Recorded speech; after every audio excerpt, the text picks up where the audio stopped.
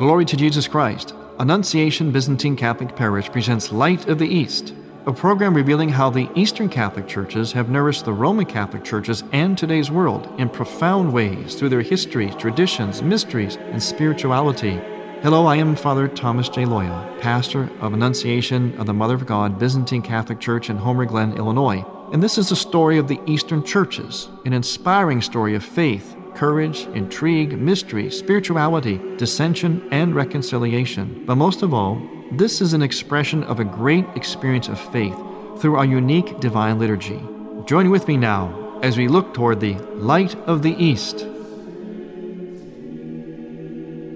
Light of the East is also supported by the iconography of Father Thomas J. Loya. Father Loya's iconography for your prayer and home devotion may be obtained by going to morningstarbooksandgifts.com. That's morningstarbooksandgifts.com. Then click on the Art and Decorative link and click on Icons in the drop-down, or call 630-629-1720. Morningstar Books and Gifts, 28 West St. Charles Street, Lombard, Illinois. And by EasternChristianMedia.com, a broadband network for you to learn more about the Eastern Catholic Churches. That's EasternChristianMedia.com.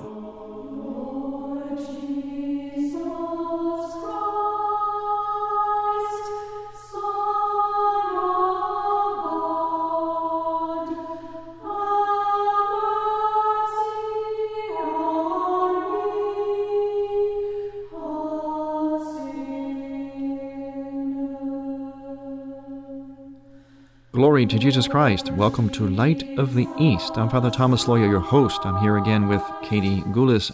And the music you just heard, the chant you just heard, which can be heard on the Theosis CD, which is put out by the Annunciation Byzantine Catholic Parish Choir of Homer Glen, Illinois. On this CD, we have a number of different chants from the liturgical life of the Byzantine Church, but we opened our program today with the chant from the Lenten season, the season that we are now in, the season of the Great Fast, the season of the bright sadness, the springtime of repentance. And the reason we did was because this Sunday in the Byzantine liturgical calendar is the Sunday, the second Sunday of Lent, in which since the 14th century we commemorate a saint named Gregory Palamas. We also commemorate a couple other things, too, which have a historical basis to them. And Katie's going to read a little something from one of our great Lenten books here, the Lenten Triodion, about this particular Sunday. Since 1368, this Sunday has been dedicated to the memory of St. Gregory Palamas, Archbishop of Thessalonica. This commemoration forms a continuation of the feast celebrated on the previous Sunday,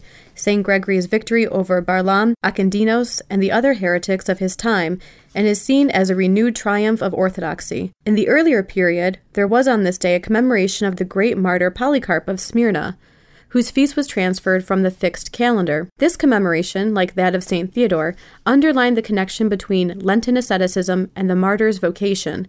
The second Sunday also takes up the theme of the prodigal son as a model of repentance, with the first of the two canons at Matins being devoted to this parable.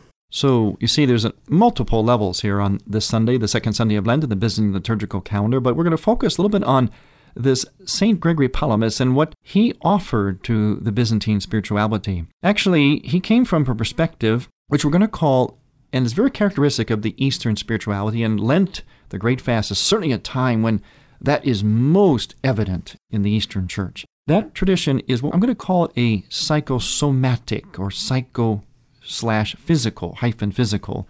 In other words, during the Lenten season, we implore and employ some of the spirituality of the Eastern churches, which really shows part of the genius of the East, our integrated genius. In other words, where we really combine and live out this union of body and soul, of matter and spirit together. Our culture tends to separate them out, but Lent is a time in which we do certain things that actually reveal and live how these two things are actually integrated. In the Jesus prayer you just heard, this comes from the tradition that Gregory Palamas was very much a part of, and that tradition is called the Hesychast tradition. This goes back centuries in the Eastern Church, and the Hesychast tradition is a tradition which can be characterized by a kind of a mystical union or mystical awareness or intimacy with God that comes from a deep silence, a deep kind of entering into a very deep part of us. In other words, our heart. And as you know from biblical terminology, the heart is the place, sort of the seat of our essence as a person. So we go deep into there, especially during the Lenten period, with a particular prayer. It's called the Jesus Prayer. Very simple. Lord Jesus Christ, Son of God, have mercy on me, a sinner. And we say that over and over again. Lord Jesus Christ, Son of God, have mercy on me, a sinner. At the beginning of our program today, you heard that prayer set to Byzantine chant, again, sung by Annunciation Byzantine Catholic Parish Choir of Homer Glen, Illinois. And this prayer was actually designed to be done in a way that is very psychosomatic. Now, somatic means like the body, the physical. And psycho, of course, means like the spirit of the soul, the breath. So it's a prayer that engages our whole self as spirit and body, as a psychosomatic person. The great saints and the spiritual masters instructed us to do this prayer in such a way which we actually synchronize it with our breathing. As we breathe in and breathe out, breathe in and breathe out, something like this. We say, take a breath breathing in, Lord Jesus Christ, and then breathe out, Son of God. Now breathe in again, have mercy on me, and then breathe out, a sinner. And just repeat that over and over again, slowly and attentively. And in time, as you master this, it's very, very simple. But in the church, always remember, truth and spirituality is always simple but profound. See, there's integration again. Simple but profound. We go deep into a place in which our body and soul really are experienced together. So we say the words, Lord Jesus Christ, Son of God, have mercy on me, a sinner, but we synchronize it with our very breath, so that in essence we become prayer. We just don't do prayers. Doing prayer is very good. We have to say our prayers or do prayer. But the reason we do prayers, in other words, what most people think of prayer, a formal prayer, is because, in a sense, it gets us to practice. It gets us to, through kind of a using our lips, using sound, and repetitively and attentively and intensely, we use that to enter into the rest of our being, so that what happens is prayer starts to become very natural to us, almost like walking. At first when you have to learn to walk, when we're very young. Well, we probably don't remember when we started to learn to walk.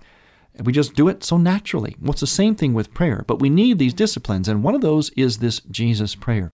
It's a prayer of the heart, but which uses the body and the breath, in other words, the whole person. So you kind of just focus on an image of Christ, in your mind. You can look at an icon or something, but at the same time, eventually you want to just have that image in your mind, like to close your eyes and just have it in your mind.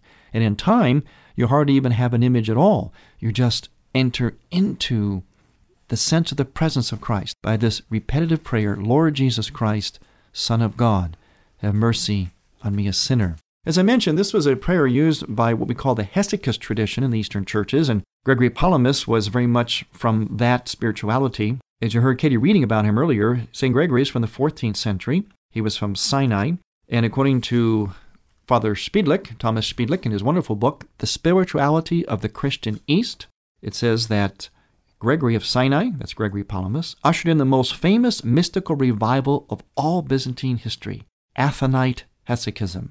Now, Athonite refers to St. Anthony in the desert. Those early monastics who went out to the deserts and lived very, very ascetical lives. Athonite hesychism. In his theological synthesis, Gregory Palamas posited man's deification, of which the Tabor light would be the manifestation. Among his adherents, a place of honor was given to Nicholas Kavasilas, whose work, The Life in Christ, is considered one of the great masterpieces of Byzantine spirituality. I highly recommend to you the book by Nicholas Kavasilas. It really is a gem. And he was a layman. He was a lay theologian.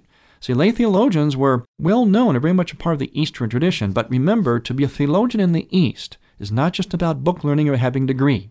Walking around in a three-piece suit claiming to be a theologian, spouting off and just anything you want to spout off, the latest trend or whatever. To be a theologian, even a layperson in the Eastern churches, means that that person knew God primarily through prayer. Evagrius, the great spiritual master in the Byzantine church, said that a theologian is one who truly prays. And if we truly pray, we will be a theologian. What is theology? Theology just isn't head knowledge. Oh, it includes that. Absolutely. It's very vital. But the point of the head knowledge is to ultimately come to a mystical, real, intimate union and knowledge of God himself. And the best way for that is to do so by a deep prayer, a psychosomatic prayer. In other words, a prayer that uses mind, body, soul, spirit all together. And this is one of the great geniuses of the East, and it's certainly on display in the Lenten practices of the Eastern churches. In fact, one of those practices, as Katie knows very well, especially today, is called the prostration. Right, Katie? Mm-hmm. And why do you know that so well today? Well, this past week, we started to do each night part of the canon of St. Andrew of Crete. And as our listeners might know, during the canon of St. Andrew of Crete, there are a series of prostrations throughout the entire service. So only doing a handful of prostrations on each night was a little bit easier.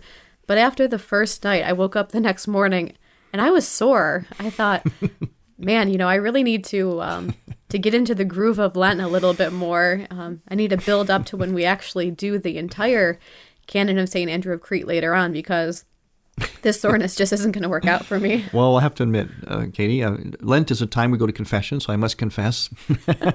I was happy, obviously, as a pastor. I was proud to see you there at the St. Andrew of Crete services last night. Naturally, I was there too. And I was thinking about you. I thought to myself, my back was turned to you, of course, because I'm facing the altars. I don't know how many people are actually doing the prostrations, but I was hoping you were, and I thought if she was, I wonder how she'll feel today, because I know I have to admit, I must confess, I feel very sore too. We have to get into shape. But let the listeners know what we mean by prostration. Well, for prostrations, we kind of get down on our knees first, mm-hmm. and then we bow down with our heads until our heads touch the ground, mm-hmm. and then I stand up and make the sign of the cross. Well, we're going to talk more about the psychosomatic expression of prayer, characteristic of the Eastern churches, especially during Lent, when we return. I'm Father Thomas Loya with Katie Goulis on Light of the East. Light of the East mission is Christianity's reunion, and to tell the story of the Eastern lung of the Catholic Church, we need your support. In order to keep Light of the East on the air, you can make a donation now by going to ByzantineCatholic.com. That's ByzantineCatholic.com. Click on the radio button and then donate securely using any major credit card. With your help, we can keep Light of the East's illumination bright. And now, a special Lenten invitation from Father Thomas Loya. Glory to Jesus Christ. There's a magnificent service that we pray in our church during the 5th week of Lent. It's called the Service of the Great Canon of St. Andrew of Crete. This service is of timeless duration, but we invite you to experience any part of it throughout the night. There will also be an opportunity for confession. And if you stay for any part of this service, I guarantee you'll start to be moved to want to go to confession. It's a profound, profound journey into the whole phenomenon of repentance as we walk through the Bible with all the Bible verses, the beautiful chants, the prostrations, and it's just this incredible journey you enter into. We also invite seminarians and theologians to the Great Canon of St. Andrew of Crete, starting at 7, Thursday evening, April 14th, at Annunciation Byzantine Catholic Church, 14610 Wilcook Road, Homer Glen, Illinois. Please join us at Annunciation Byzantine Catholic Church in Homer Glen. You're listening to Father Thomas Loya on Light of the East.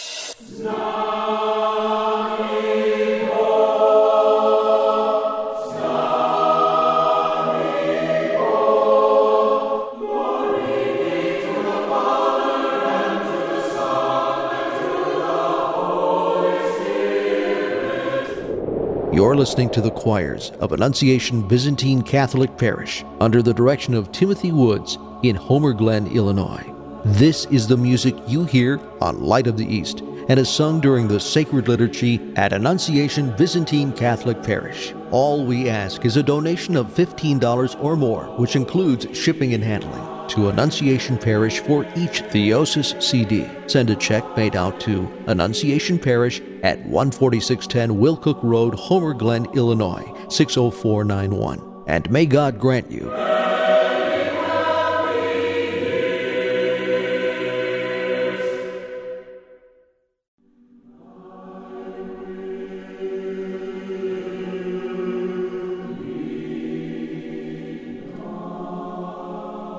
Welcome back to Light of the East. I'm Father Thomas Loya here with Katie Goulis. Father Tom, when we were talking about the canon of St. Andrew of Crete, it reminded me of when I was in college. I think it was my sophomore year. I decided to read through the canon myself in the back of St. John's down at U of I, really late at night, so like no one would really see me doing prostrations and be like, what is this crazy girl doing in the back of church?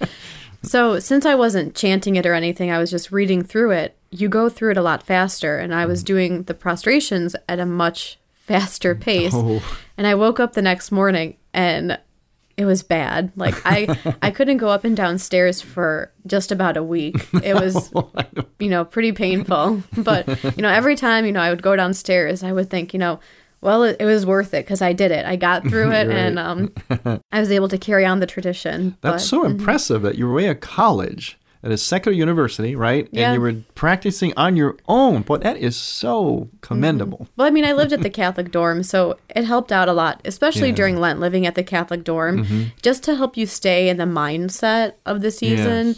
Really helped a lot because, they would, on Fridays, there wouldn't be meat or anything. They just had a lot more options for prayer and things like that. So living at a Catholic dorm, even at a secular university, really helped during Lent. The mindset, you mentioned a magic word there, mindset. Mindset, what is the mindset of all this? Now, to our listeners, perhaps, especially if you're not Eastern Catholics or Eastern Orthodox Christians, it may have sounded strange to you, like, why do we torture ourselves like this during Lent? Well, the point is not to torture. The point is not even some kind of spiritual or physical gymnastics. In other words, the exercise in itself is not the point. Again, the theme today is psychosomatic, meaning body and soul together, or psycho-spiritual, or psychophysical, however you want to say it. The point is that it's the integration of body and soul, body, mind, and soul really all together. We work at these exercises, disciplines, whether they're spiritual disciplines or physical disciplines, such as fasting, or the disciplines of prayer, along with the physical discipline of prostrations. We do all that so that, and this is the proper mindset, so that we are transformed, we are transfigured. In fact, we heard, as we're celebrating today, St. Gregory Palamas, the great mystical saint of the Byzantine Church from the 14th century. You heard in our reading earlier that he referred to a light of Tabor. You see, the great saints in the Eastern Church did not have especially the mystics, did not have so much the stigmatas like we see in the Western mystics. They had what was called a light, an aura or a light that seemed to come from them. And that light is known in the Eastern Church as the light of Tabor. And the people that had this light, which again is sort of the counterpart to the stigmata in the West, it's a physical manifestation of something spiritual, deeply spiritual. Those that had it did so largely because they fasted a great deal. They practiced deep and rigorous asceticism, not just for the sake of making their legs sore, like we end up, Katie, but for the point of, in a sense, crucifying the tyranny of any bit of their fallen passions, so that they would become more and more passionless, meaning not that they didn't feel anything, they felt things very deeply. They were very committed, they were very passionate in that sense, but they were passionless, meaning the fallen side of their passions, things like the power of anger or lust or gluttony, avarice, laziness. None of these things had power over them. And they became, in a sense, lighter beings. They fasted a lot. They stayed very much in shape because they lived very rigorous lives. They read the Scriptures. They knew the Scriptures. They could memorize the Scriptures. They knew every psalm by memory, recited constantly. And they did the Jesus prayer continuously, the prayer that we talked about earlier today in our program, that essential psychosomatic prayer, using the name of Jesus, which has power in itself to ward off demons. They would ward off the demons and the temptations of their fallen passions with that prayer. And in so, they would become prayer. Not just pray, they would become prayer. That body and soul unity was so strong in them. And so they would literally radiate a certain light or aura of holiness. But that holiness came by way of these three things that we focus on during Lent: deep prayer, rigorous fasting and asceticism, and those two things ultimately leading to charity. In other words, becoming people of love, radiant, holy, beautiful human Christians. That's what these people were. they were people of great, immense love of God, immense love of truth, immense love of creation, of the human person. And they arrived at that through this rigorism of fasting and prayer. The kind of rigorism we do during Lent in the Eastern churches. It may sound extreme to us in the Western world, but that goes to show you how far away we have drifted from this integration, from this really deep love of God. You know, when you love somebody, when you really love them, you don't seek to do the minimal, do you, Katie? Like if you really love somebody or somebody loved you, don't be by nature always think, we really are in love. Say when you really, really feel love, you fall in love, especially when people fall in love, they feel very intensely. But when that happens, we have a sense of wanting to do the most for them, right? We'll sacrifice almost anything for them, won't we? Mm-hmm, absolutely. We don't look for the minimum. I think even when you have a crush on somebody, you're always looking to try to impress them. You know, even when you start to have real feelings for somebody, you go out of your way to do things for them, but you don't even realize that you're doing it. Right, exactly. You do the most for them. So it's the same thing with these great ascetics. We might look at them, or even some of the practices of the Eastern Church of Lent, as being kind of extreme or unusual, almost like torturous or something, or sadistic. But no. It's their means of breaking a great tyranny that is within all of us, and that is the tyranny of our fallen passions. Like you were mentioning too, Katie, you've given up coffee, right? And you experienced something from that, didn't you? I went to bed I did. I gave up coffee and then all forms of caffeine. So most pop, and I'm just trying not to drink pop in general because it's not really great for you. But I really noticed how addicted I am to caffeine and to coffee. And it's not even, I'll have a cup of coffee in the morning when I wake up and maybe like a couple of cans of pop through the day.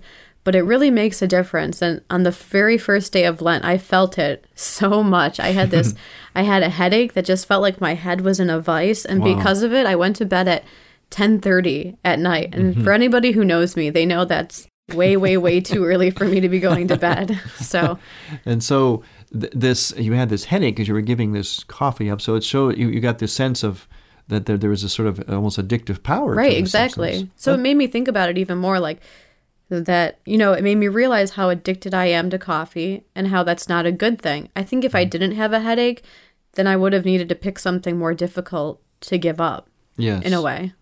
And again, when we do this abstaining from something, whether it's first and foremost from food, certain foods during Lent, especially the fatty foods or the things that we really enjoy, we do so in a way to, first of all, as you're hearing Katie say, to step back and realize, gee, just how controlled are we by other things, substances, and are we addicted?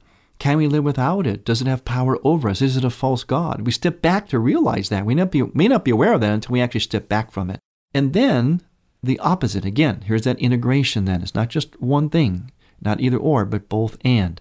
We step back from it so that we can return to that thing if it is a good thing. And there's certain things we may not want to return to. Like a lot of people want to give up smoking, for instance, or something like that. Or maybe they do have a drinking problem. They want to try to come to grips with that. So that's something you don't return to, of course. But many things are good that we give up, and we return to them with a renewed vision of them.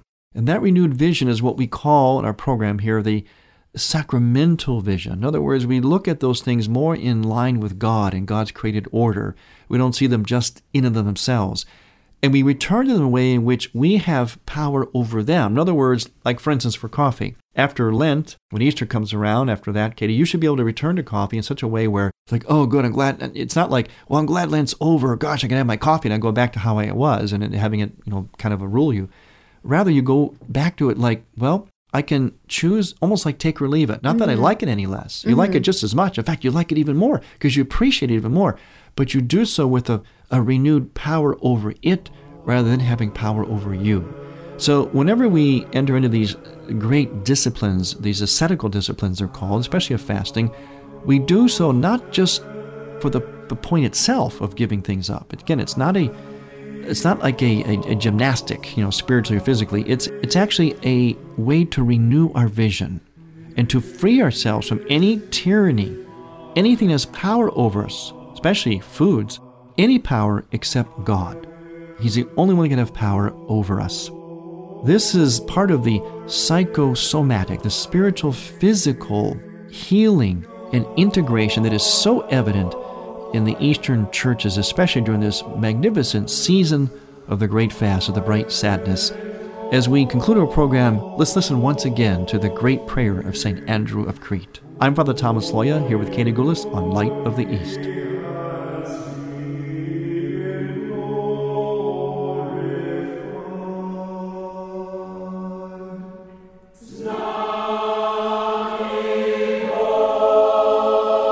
Thank you for listening.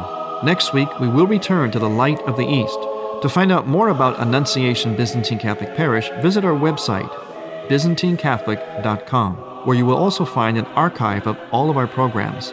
In order to continue this program with its mission of Christianity's reunion, we need your support with a donation. Any amount would be a blessing. Please make out a check to Light of the East Radio and send it to Light of the East, 14610 Will Cook Road, Homer Glen, Illinois, 60491. That's Light of the East, 14610 Will Cook Road, spelled WILL-COOK Road, Homer Glen, Illinois. From the Light of the East, a new dawn of unity is in sight. God bless you, go with God, and may God bless you and grant you many happy years.